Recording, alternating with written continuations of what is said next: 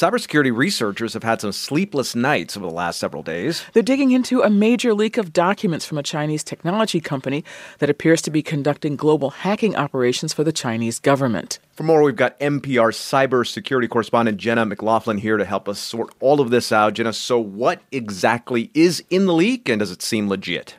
Yeah, so there are about 500 documents, and they're all in Mandarin. There's a lot of nerdy technical details in there. It got leaked to GitHub, which is a coding platform that's popular with programmers.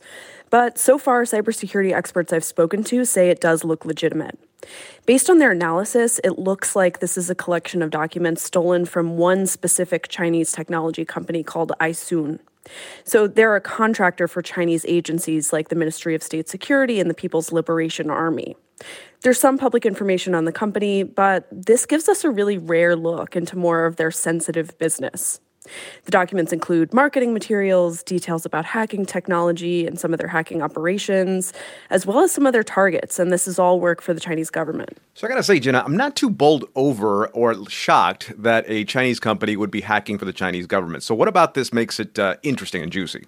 Yeah, the revelations aren't exactly shocking, but it does give us this rare peek behind the curtain.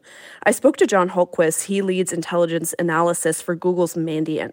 Here was his answer. I think the most interesting part of this is we're getting a kind of a really deep look at the Chinese cyber espionage contractor ecosystem. But we are all the way into the organization. We're looking at their documentation, their chats, and you're getting a real unfettered access to an intelligence operation you just don't see very often. Plus, he said that in cases where researchers have already analyzed a certain breach in the past, made some educated guesses about who was behind it, these documents can help them kind of fact-check their work.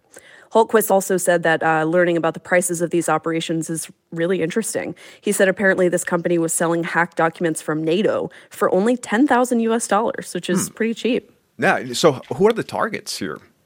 It's not exactly a surprising list again, but it is pretty long. It includes about 14 different government agencies, from Western competitors like Australia and the UK to countries that have a closer relationship with China, like Pakistan.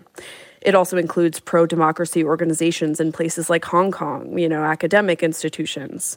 And there's some details about them bidding for a project to surveil the Uyghur people in Xinjiang. Human rights groups have strongly condemned Chinese government repression of this Muslim population. In fact, a lot of this tech company's work appears to be focused on surveilling and harassing dissidents around the world. That includes monitoring and hacking social media platforms like X, or what we used to call Twitter. Yeah, the leak, Jenna, the leak. Who is behind the leak?